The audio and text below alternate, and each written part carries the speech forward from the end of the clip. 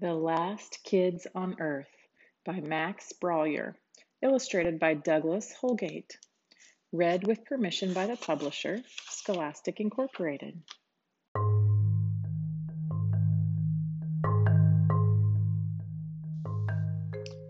Chapter 8.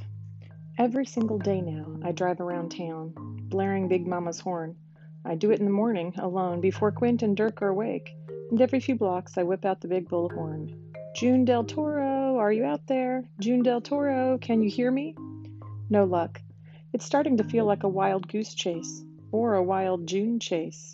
Today I drive past 12th Street, which reminds me it's almost August 12th, Quint's birthday. I never planned a birthday party before. That's what moms and dads and girls are for. So a lot of pressure here. You can't junk this up. A party should be big and crowded so that the birthday person feels admired, appreciated, and accepted. I mean, that's how I always see them in the movies and on TV and stuff. So, I was thinking about trying to catch a bunch of zombies and do something like this.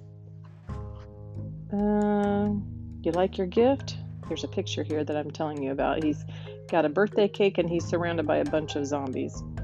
Scratch that. I'll continue thinking. Rover is awesome. I always wanted a dog, but when you're a foster kid who always bounced around, you don't get things like dogs. You might land with a family that has a dog, but you start playing with it and having a blast, and the next thing you know, off to a new family and no more dog. But now I've got my own dog, a monster dog. I'm trying to teach it tricks. It's going so-so. Fetch, Rover. Gulp. He ate the football. How about play dead? Oh, no. Quint shuffles over and interrupts our games. His eyes are bloodshot and there are big bags beneath them. I don't think he's slept in days. He hands me a piece of paper. It's a shopping list. We need everything on this list, okay? The list is full of bungee cords and metal tubes and rope and all sorts of junk. What's all this for, I ask? Quint grins his weirdo grin. Inventive purposes. But trust me, Jack, you'll like this. I'll need to go to Home Depot for this. That's a journey. I climb up into the treehouse. Dirk is sitting in the corner reading a Hulk comic. Let me know if you need help with any of the big words, I say. Dirk scowls. What do you want?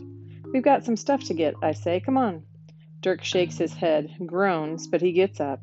He throws on his old gray sweatshirt, pulls on his monster-bashing gloves, and follows me down out of the treehouse. He stomps over to Quint, who's sitting at the picnic table going over some blueprints. Hey, Goober, Dirk barks. How come we gotta go get all this stuff for you? Why don't you go get it? Quint says matter-of-factly, because I'm more valuable here. You think you're more valuable than me, huh? Dirk says. No, I said I'm more valuable here. Similar sentences, but they mean very different. I'll show you means, Dirk starts. Quint holds up his hand. Dirk, you have no reason to be angry at me. You clearly have some sort of chip on your shoulder and... Wait, he does? I look at Dirk. Is it a chocolate chip? Quint rolls his eyes. Jack. I stand on my tippy toes and examine Dirk's shoulder. Or is it a sour cream and onion chip? Either way, I'll eat the chip. I mean, even if it's salt and vinegar. It's not an edible chip on his shoulder, Jack. It's just a dumb saying. Well, Quint, your dumb saying now has me hungry for chips, and that's your fault. So, I think you should cook dinner tonight. Quint glares at me hard, like he's trying to laser beam his way through my eyeballs. And if you cook us dinner, I say, Dirk will agree not to be a jerk. Right, Dirk? You see how I did that? I'm kind of a master of mediation. Dirk glares at me for a minute, and then he looks to Quint. Just tell me the real reason you won't go out there. Quint shrugs. I'm scared. Dirk eyes Quint, then says, well, at least you're honest. And with that, Dirk and I head for Big Mama.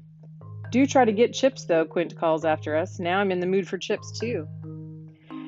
The Home Depot parking lot is a zombie central.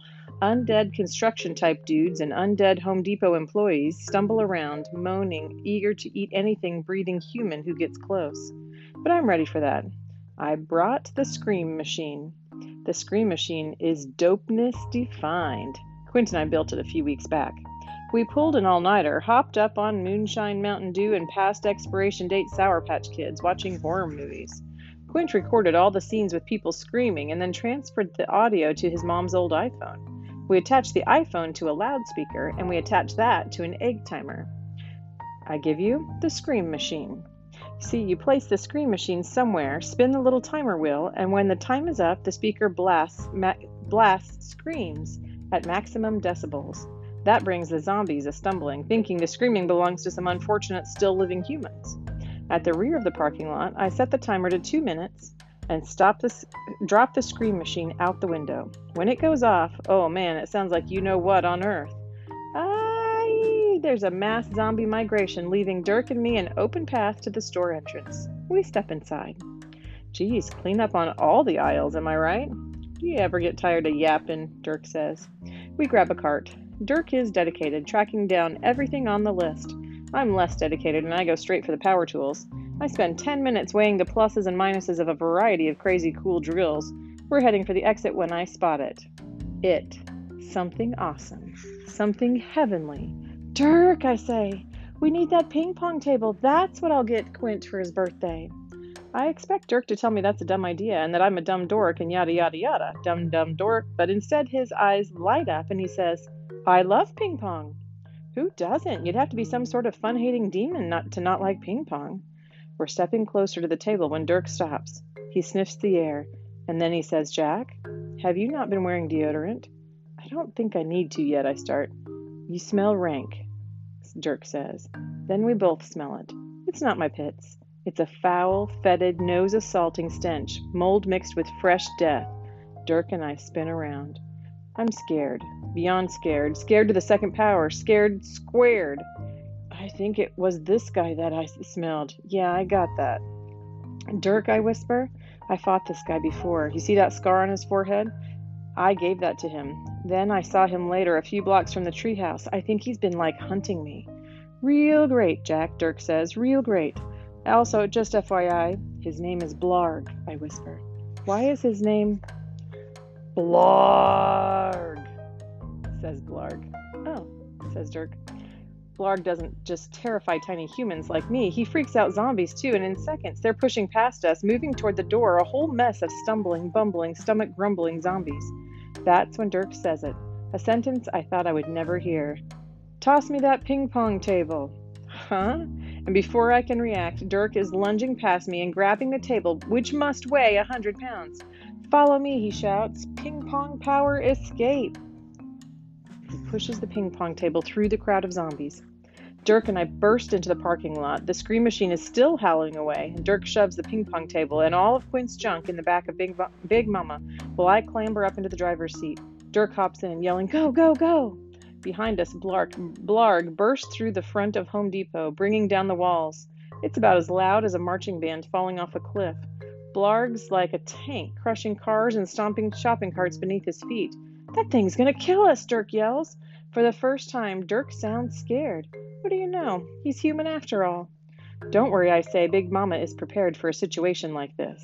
And I reach down to the control panel and flick the switch marked Butter Slick Slingers. Blarg takes his next step. Slip. His feet go out. He grabs for a street lamp, trying to brace himself, but snap, it cracks in two, and crash! Big Mama 1, Blarg 0. As we race away, I glance in the rearview mirror. Blarg's eyes, his many eyes, they're watching us. They're watching me. Me, hating me, promising revenge. I have this horrible feeling that I'll be meeting this vile villain again. This car has butter slicks, Dirk asks, snapping me out of my Blarg-induced terror.